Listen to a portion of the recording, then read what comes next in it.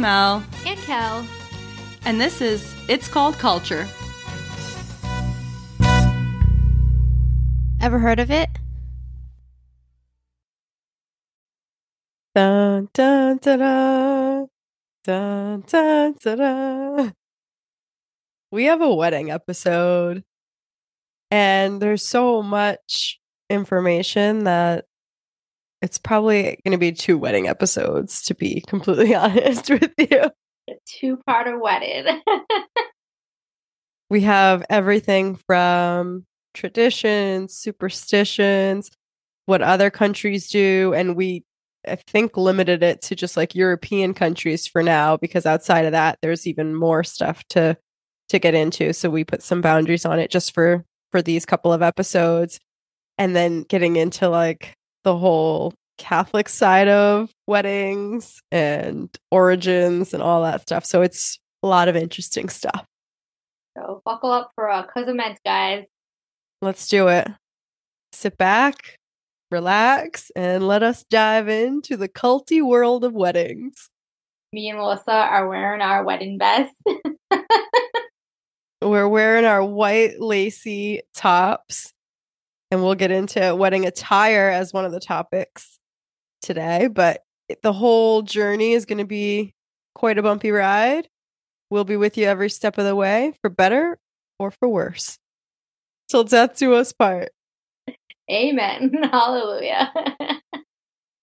I found this magazine article. It's called the St. James Magazine.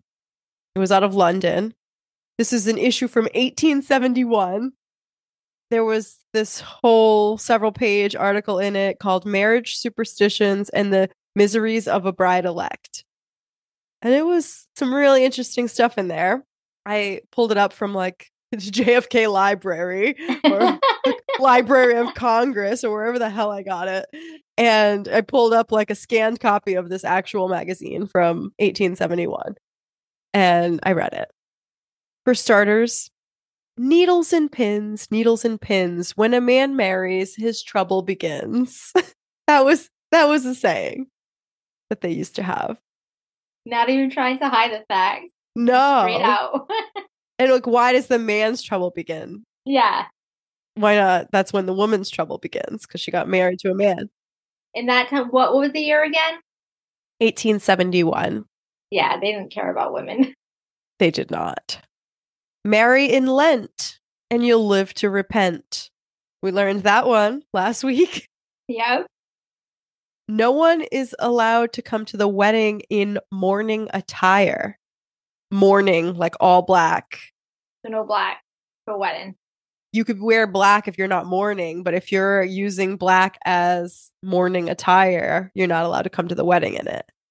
Which is very interesting, because I am going to a wedding in about a month. My cousin's mom, who's the mother of the groom, is in mourning. Her husband died several years ago. She was asked to wear a navy blue dress, and she was like, no, I can't do it. I need to wear black. It's the black. You gotta wear the black when you're mourning. There's no time frame. There's no time limit. Happy is the bride the sun shines on. Blessed is the corpse the rain falls on. I feel like that's the opposite of what everyone says. Everyone always says, like, oh, if it rains on your wedding day, like, that's a good thing. And this says, happy is the bride the sun shines on. I would prefer the sun to be shining on my wedding day. No Not the rain. shit. But even though they say rain is good luck, I don't know how I feel about that. This does not say that. This says, blessed is the corpse the rain falls on. If you're dead and it's raining on you, then you're okay. But if you're alive and getting because married, you're dead already. That's why you're okay. You're dead. Hashtag blessed. If the bride was a maid, she should have her glove off. A widow, her glove on. The difference between maiden and widow nowadays is the bride dons white and the widow dons silver gray. And this nowadays means 1871, because that's when this was written. So that's interesting. You know how like the gloves were like a popular thing in the weddings? Like I think my mom's wedding picture has gloves. When I used to work at a wedding shop, people would ask us for gloves, and we're like, I think we might still have some because it's not really a thing, and they come all the way to like your elbow, I think, or like maybe your wrist, but I thought it was really long to your elbow. I think there's both kinds. Like we wore gloves for like first communion. Yeah, we did. They didn't go up to the elbow.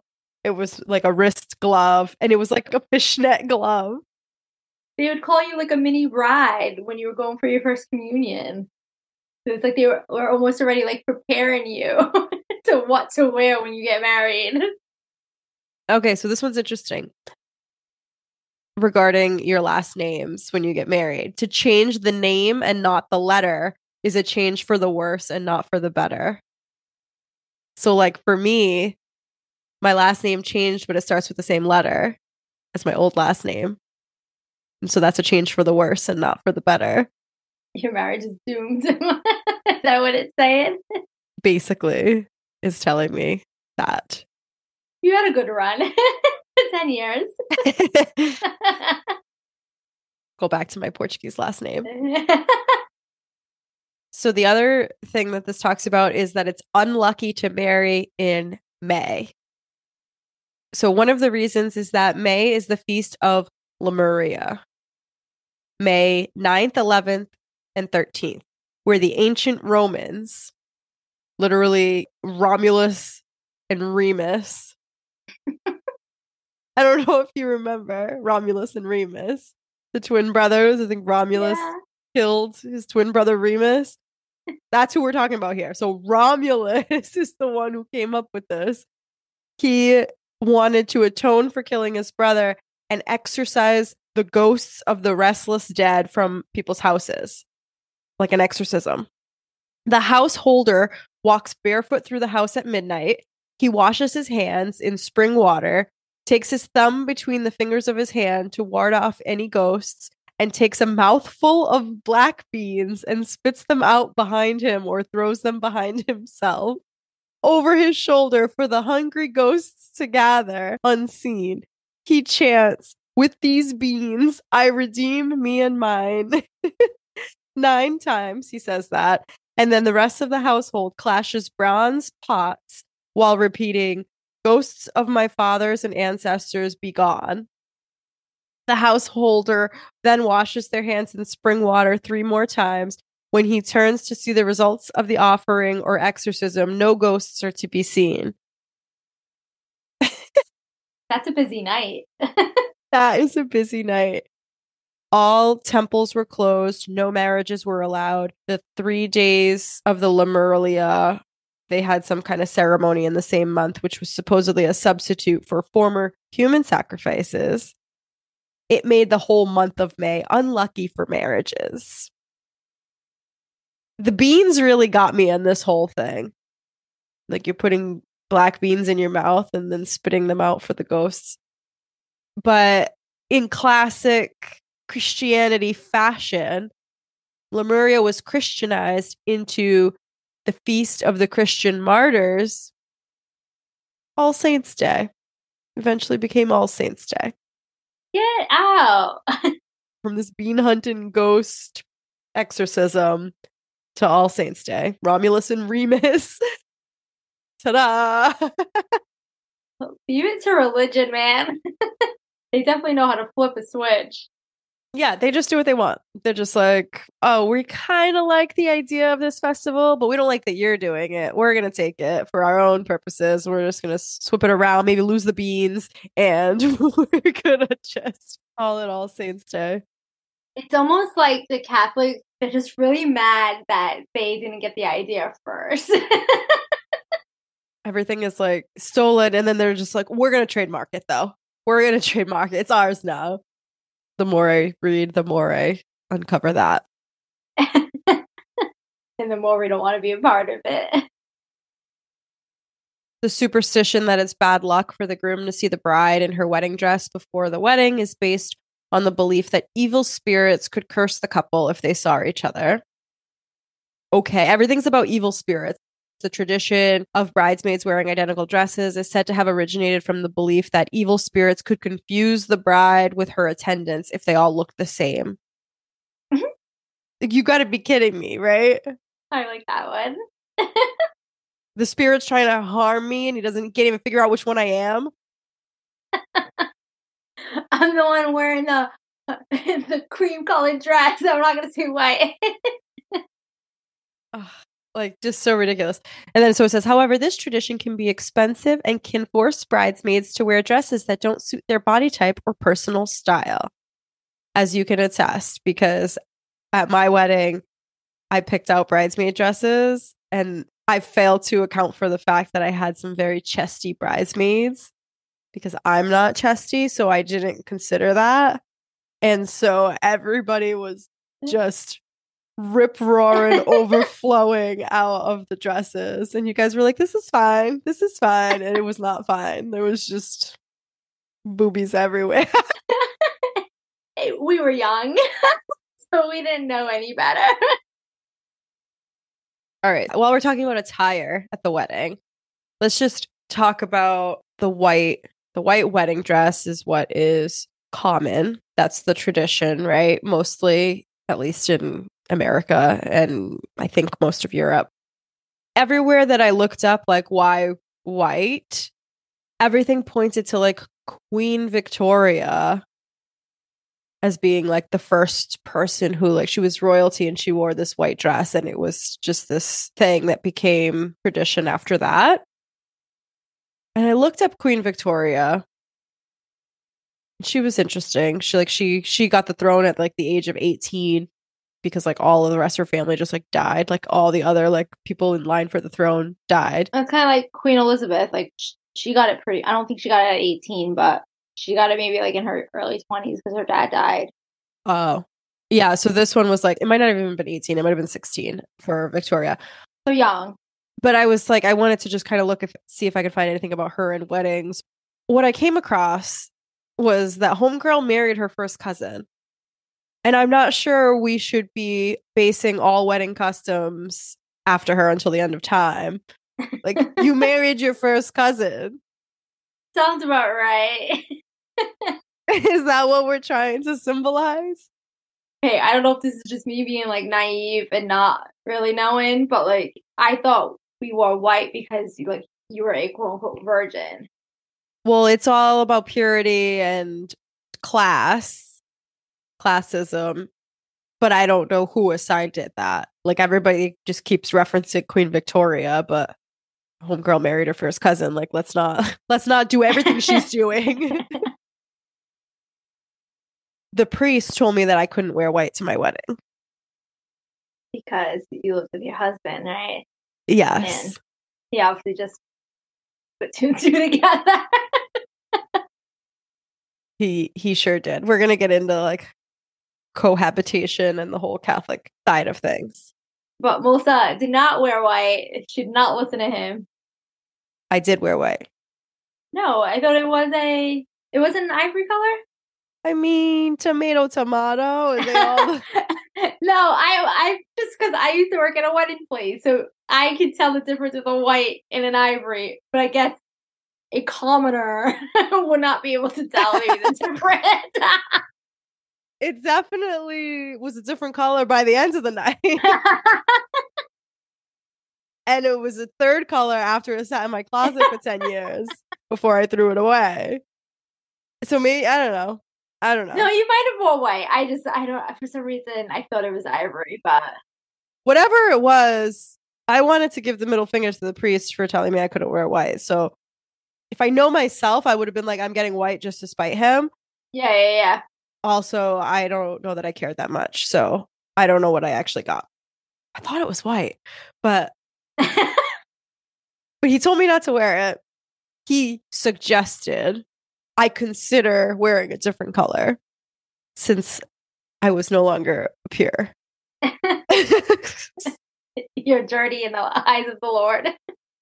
Pre-Cana experience was something else. Well, can't wait to get into that. There's the whole tradition too about wearing something old, something new, something borrowed, something blue. Did you know that there was one more line to the end of that saying? No, but does it have something to do with a penny? I don't know. I thought there was like something with a penny. It is. So it's something old, something new, something borrowed, something blue, and a silver sixpence in her shoe. Shoe. Yes. I had seen a bunch of things about like a coin in a shoe as traditions in a lot of different countries, and now I know where it came from. It's from this stupid saying. So, so the old item provides protection for the baby to come. The new item offers optimism for the future. The item borrowed from another happily married couple provides good luck. The color blue is a sign of purity and fidelity. I thought white was purity. I know. I wore a blue dress. I wore blue shoes. You did, yep. The sixpence, a British silver coin, is a symbol of prosperity and acts as a ward against evil done by frustrated suitors. Ooh. And then, so from this 1898 compilation of English folklore, it says the something old and the something blue are devices to baffle the evil eye. It's always back to the spirits, right? It's always tricking the spirits. It's always trying to get rid of the spirits. The usual effect on the bride from the evil eye is to render her barren, and this is avoided by wearing something borrowed, which should properly be the undergarment of some woman who has been blessed with children. The clothes communicate fertility to the bride. You have to wear, like, of all the things, my something old has to be somebody's fucking quackish. Stop. So that's good to know down the road if I ever get married, because if it doesn't look I'm like gonna give it's you gonna my happen, quackish. you're gonna give me your quackish. But I don't want any kids, so does that mean I just don't have to borrow anybody's, right? I don't have to borrow a damn thing. Just let the evil eye render you barren. I'm gonna invite the evil eye in. I'm gonna invite the spirits into the party. They're always trying to ward them off. Why don't you just invite them in? Kelly has like a guest list in the seating chart, and she's got like the evil eye has like a little card with table 8. Oh gosh. Yeah. So there's that. Someone who had kids, you gotta wear their quackish on your wedding night. The same night that you're supposedly having sex for the first time with your husband. You're wearing some old period quackish. Ah, that's gonna start the marriage off well. Like, I mean, you'd probably, if it's for fertility purposes, you're gonna find somebody who has a lot of kids. Right. Yeah. It's gonna be a lot of leakage going on in those quackish. Thank God I don't want kids. All right, moving on to wedding cake. Just what we want to talk about after period quackish. I found something so strange called the bride's pie. This predates what we know today as like the traditional multi-tiered wedding cake situation. So first, it used to be called a bride's pie during the 16th century to the 17th century. I can't take it serious. I can't take it serious. I'm You just thinking of so shouldn't. many different things. Bride's pie. You should not take it seriously because it's really fucking weird. I'm ready. The bride's pie was served at most weddings. Different from the modern sweet wedding cake, bride pie is savory. Bride pie is a pie with pastry crust and filled assortment of oysters, lamb testicles, pine kernels, and coxcombs, which I think is like a garnish. There's a recipe book called The Accomplished Cook, The Art and Mystery of Cookery. It's from 1685 by a man named Robert May. For Robert May's recipe, there is a compartment of the bride pie which is filled with live birds or a snake for guests to pass the time in a wedding when they cut the pie up at the table. Guests were expected to have a piece out of politeness. It was considered very rude and bad luck not to eat the bride's pie. One tradition of a bride's pie was to place a glass ring in the middle of the dessert, and the maiden who found it would be the next to marry, similar to the modern tradition of catching the flower bouquet. I'm sorry, live snakes and live birds in a pie. This guy's been reading too much Mother Goose. That's a hard pass for me. Wasn't there a Mother Goose like sing a song of sixpence, pocket full of rye, 4 and 20 blackbirds baked in a pie? Why are they baking birds in a fucking pie? And then what? Lamb's testicle, right? That's like the normal part of the pie. The oysters and the lamb testicles with the fucking pine cones or whatever it is. That's the normal part of the pie. But they save like one little quadrant of the pie for the live snakes and birds.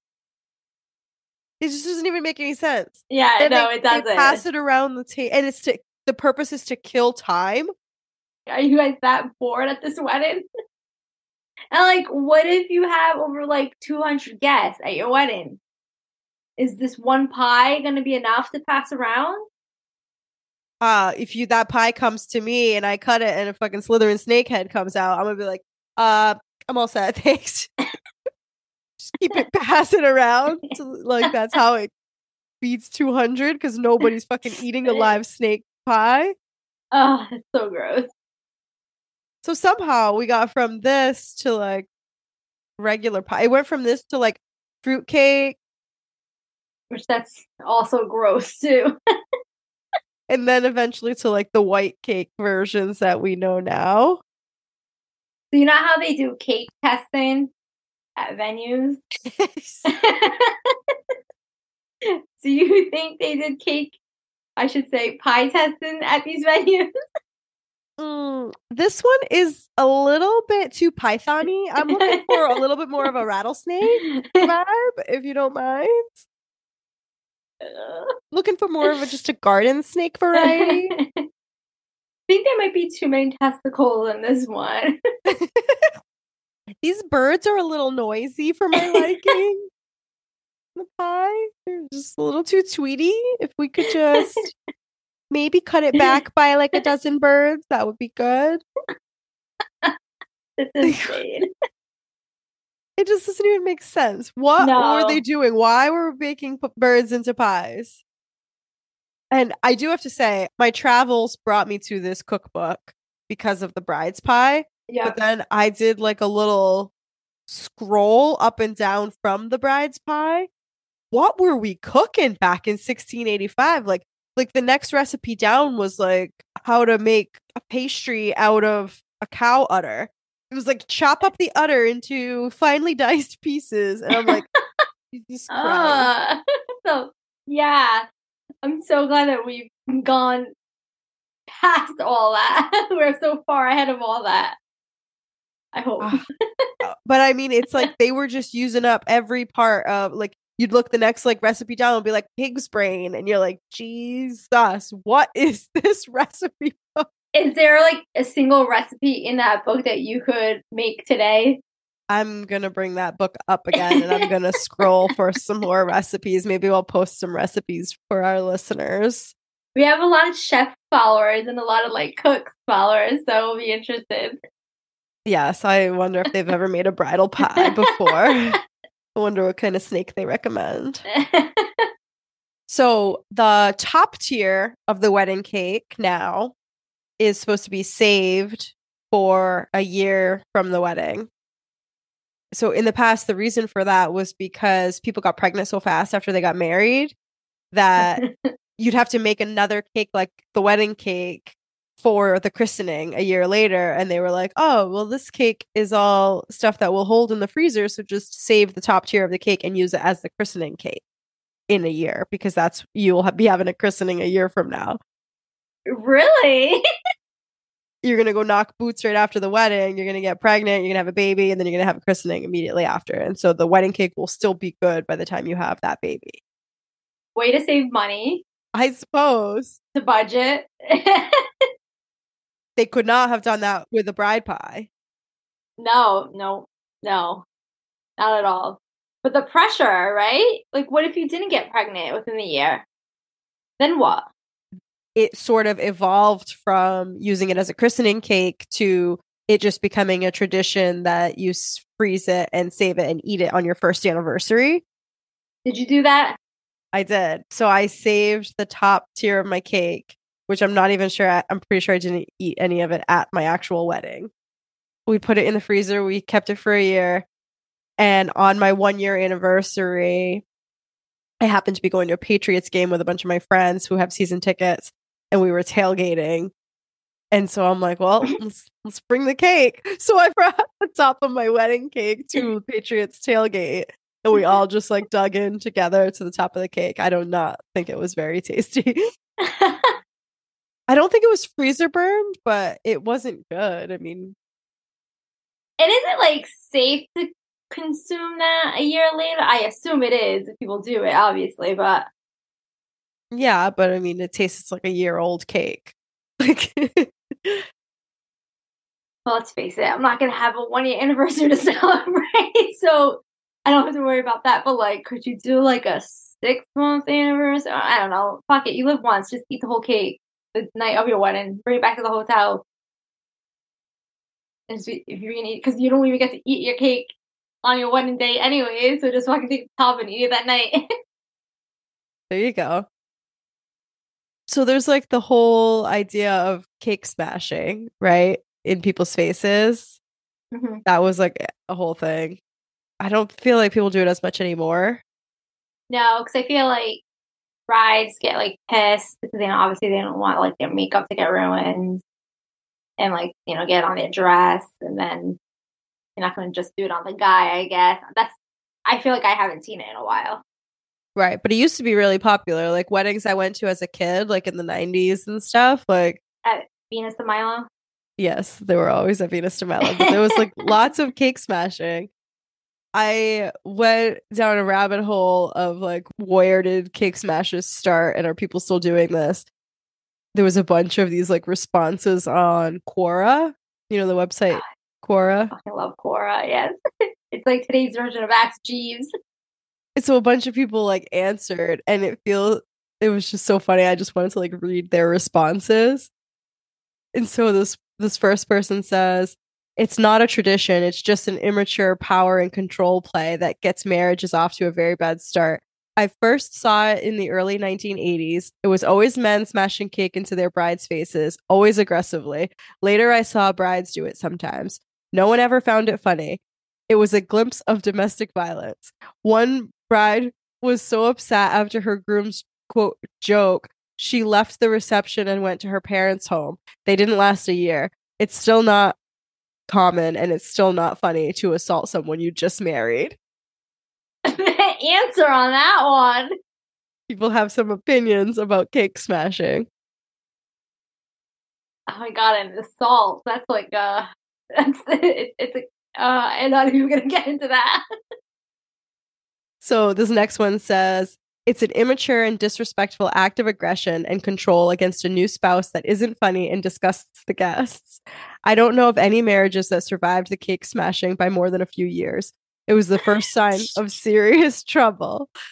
I'm going to finish reading this, but I'm thinking back, and like, I have cousins that got divorced a few years ago, and they cake smashed. So I'm like, oh. So this says, it was the first sign of serious trouble. The fastest breakup occurred in just 24 hours. The bride gently and lovingly fed her new husband a cube of cake. The groom shoved a full piece of cake, chocolate. In parentheses, they had to specify that it was chocolate, in the bride's face, ruining her makeup and staining her white gown. She stood there in shock as guests gasped and a few laughed uncomfortably. Then, without a word, she wiped her face with a napkin, turned on her heel, and left the reception hall. Several of her bridesmaids followed. The bride didn't come back for the limo ride to the airport to start the honeymoon, and she wasn't at home. The groom didn't learn where she was until he was served with the annulment papers she'd gotten from a lawyer the day after the wedding. Stupidest thing. She'd warned him before the wedding that if he shoved cake in her face, she would end the marriage immediately. my god. Can we just do a whole episode on Quora? This was so good, right? Outrageous responses and stuff. I don't really use Quora that much. It came up for this purpose, but I don't usually click and go through responses on there. Like I normally am more of like a Reddit person, but these responses are so lengthy. Yeah, Quora is like wild. Wow, so that one just straight out annulment. Annulment within 24 hours. She left the reception. Good ass. Immediately after getting the cake in her face, she was like, I'm out. I gotta respect the move, dude. I respect the move. I do. I know. Yeah, I gotta give her that, especially because it was chocolate cake. And if you're wearing a white dress. She said, not today, Satan. All right. One more Quora response on this. I'm here for these. This one goes off on like a little bit of a side, not a side tangent, but it's a little different. It's okay, because we go side tangents all the time. Yeah. So this one says, I was a bridesmaid in a wedding in the 70s. The couple were in their early 20s and had the usual heavy drinking bachelor and bachelorette parties the night before the wedding. I hated it. Plus, I thought it was so stupid to have a party like that the night before. We were at the church and the maid of honor hadn't shown up, so I was sent to go get her. I found her passed out in a puddle of ... Well, you get it. I dragged her into the shower and helped her wash her hair quickly and get ready, all in my bridesmaid's gown. Not a great omen. The only thing I remember about the reception was the cake cutting. The bride and groom turned and smashed the cake into the maid of honor and best man's faces. I was horrified. She was so upset she left, but they thought it was hilarious. I was only 19, but thought the whole thing was tacky and obnoxious, from the unnecessary drinking to the reception. I moved away shortly after and we lost touch, but I heard they got divorced a couple years later. Not surprising, as they both seemed too immature to be married and sustain a relationship. Wait, like I thought there was gonna be something there with like the maid of honor and like the groom. She was just basically kind of like setting the scene that the whole thing was just too wild and crazy. So that's a fucking move, to have your bachelor and bachelorette party the night before the wedding. I feel like that was common. That was so common back then, the night before, but I could never do that now. Could you imagine? Going out the night before your wedding? Getting like just raunchy drunk and then having to look the best of your life the next day. I want to be in my bed by 7:30 p.m. the night before my wedding. So unfortunately, fine, 8 that p.m. doesn't really happen now because they don't have a bachelor party, but they have rehearsal dinner parties. And those get wild and crazy too. The night before your wedding. Look at mine. Somebody brought a breathalyzer. Mm-hmm. Oh, yeah.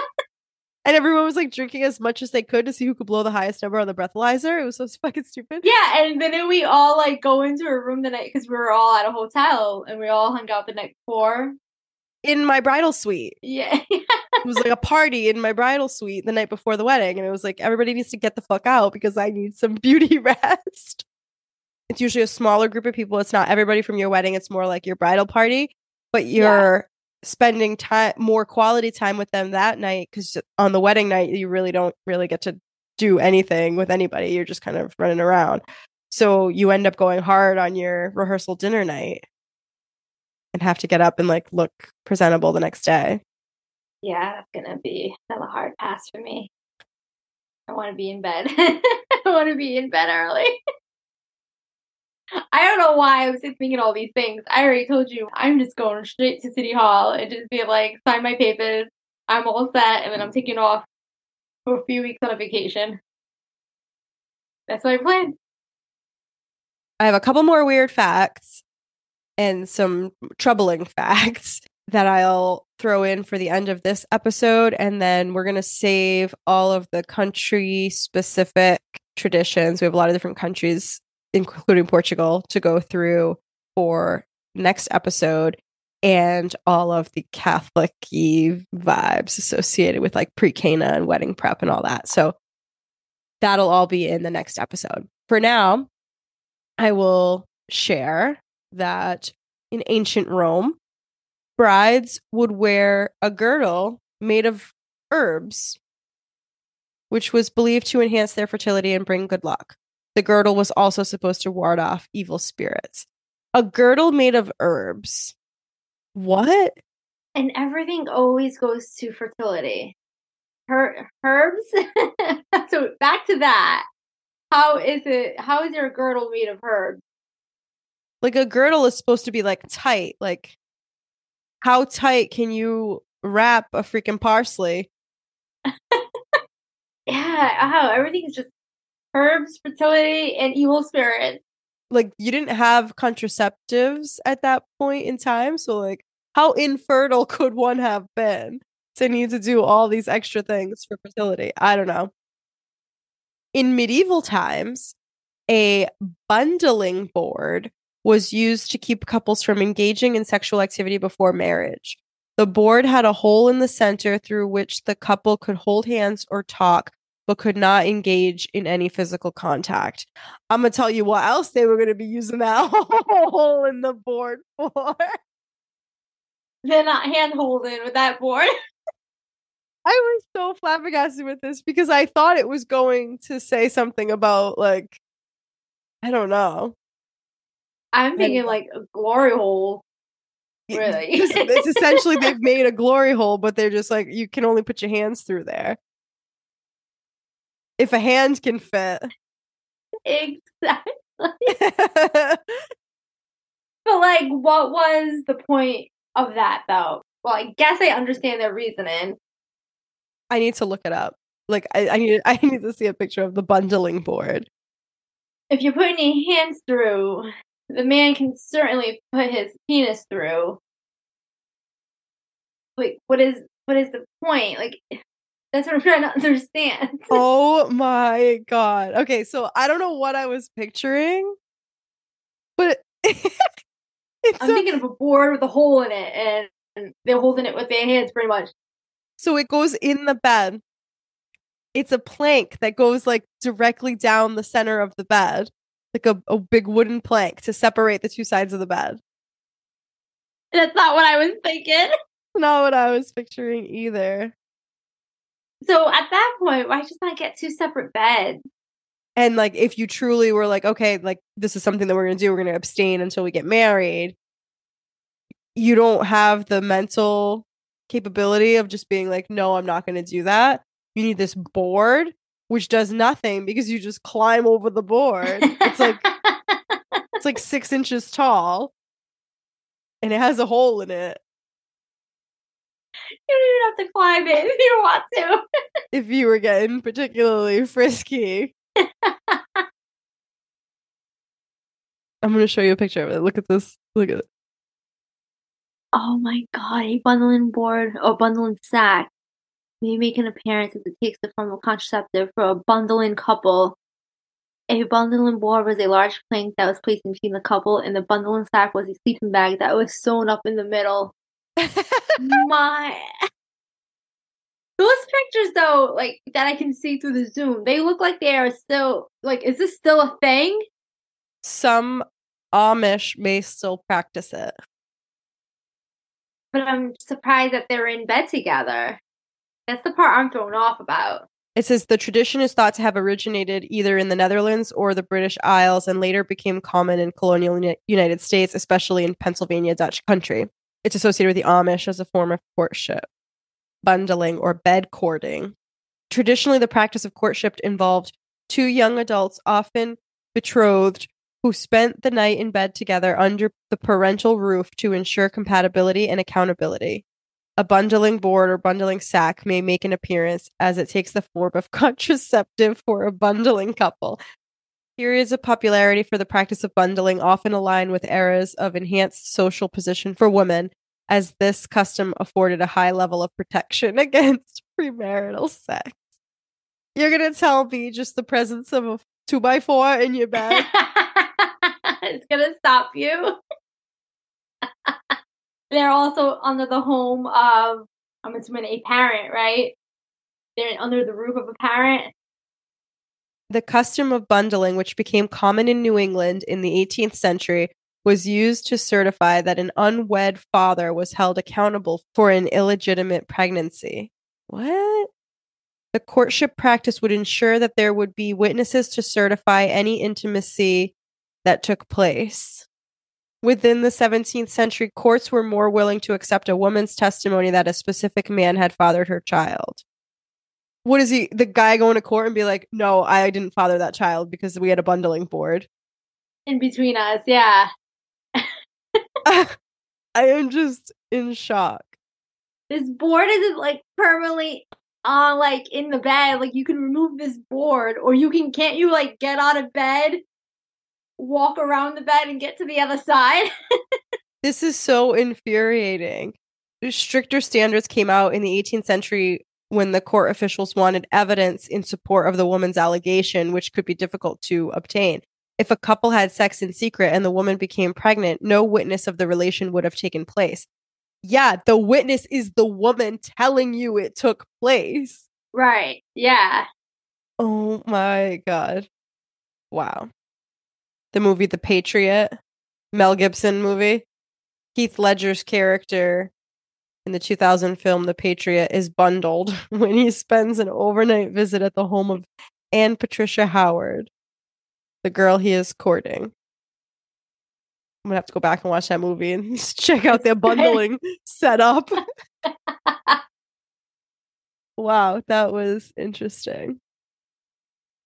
In the early days of the United States, it was not uncommon for couples to get married in their sleeping clothes. Oh, I like that. The wedding ceremony would often take place in the couple's bedroom, with the minister officiating from the doorway. Oh, sign me up. In your pajama. Just in your pajama, in the bed. O padre comes to the door. That sounds lovely. No nome de Pai, de Filho, Espírito Santo. Amen. In cama. In cama. You think I can get that still? I don't know that I would invite a priest to my bedroom, but No, I know. It's maybe like I'll have a friend that can officiate it for me. I mean, that does sound pretty amazing. Awesome. I don't know why we ever got rid of that. So the last thing that I will put in this episode is something called the marriage bar. I did not know this. A marriage bar is the practice of restricting the employment of married women. Common in Western countries from the late 19th century to the 1970s. 1970s. The practice often called for the termination of employment of a woman on her marriage, especially in teaching and clerical occupations. Further, widowed women with children were still considered to be married at times, preventing them from being hired as well. The practice lacked an economic justification, and its rigid application was often disruptive to workplaces. However, marriage bars were widely relaxed in wartime due to an increased demand for labor. You could not get a job if you got married until like 1970s. I have no words. Isn't that insane? Why do they hate us so much? It was illegal to work once you got married, because then they said, oh, you have a spouse to support you now, so now you have to stop working because you're taking away the jobs for everyone else who need, like, this. The single women need a job. You don't need a job. So illegal. And then during wartime, when all the men are at war, they're like, oh, just kidding, you can come back, you can come to work. It's so fun. We need you now. How screwed up is that? Yeah, and back then, you're totally fine on living on one income also, too. Well, maybe. I have no idea. Women who wanted to work had to hide their marital status. So fucked, yeah. And then the fact that a widow was still considered to be married and they wouldn't let them work. Like, they need to feed their kids. So in that case, what do? Have like maybe their oldest child could get a job? Homegirl's gonna be waiting a while for that. I did not know that either. Wild. Is that why like is that why it was like housewives like in the 50s? Because like they couldn't fucking work. It was Yeah. illegal. Oh my God. The more you dig, the more you uncover, and it's just so depressing. Like you just said, like, okay, the 50s housewife trope was like a thing because there was all these housewives because they weren't allowed to work. then they started marketing agencies marketing towards like the housewife and the doing the dishes and doing and like all this like sexist shit and like, it's just so depressing. My whole thing on that is like, if the husband dies, like, then what? Is that company gonna like support you? Like, your husband's company, like, oh, your husband died, so we're gonna take care of, we're gonna just send you a check every week or every month. Like, what's the plan there? Just like lose all faith in humanity when I go down these rabbit holes. I guess I just never realized it was illegal. I always just thought it was the husband's made enough. Right. Housewives, quote unquote housewives, could just stay home and take care of the home and the kids. It's really what I thought it was. Like, I thought a husband just like made enough. Like, one income was fine. And clearly it was, but to make it illegal, that's next level shit. What if you had spent this money at the time for your like career? What if you became a nurse and then you get married? Can't be a nurse anymore? No. Like, you're just like, okay, you got married, so you no longer can be a nurse. You lose your license.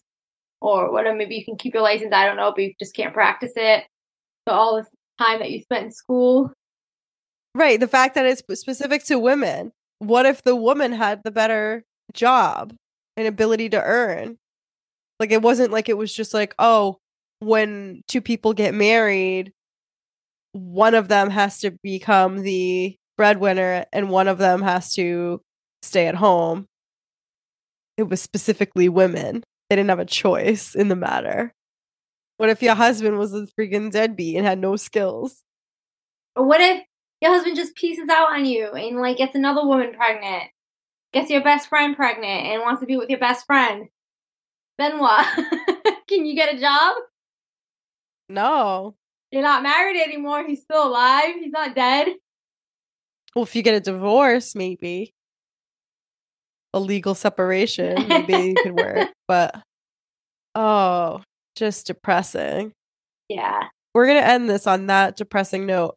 And then we are going to be back and picking it right back up with all kinds of cultural customs from different countries for weddings and diving into the Catholic position on a lot of wedding related things.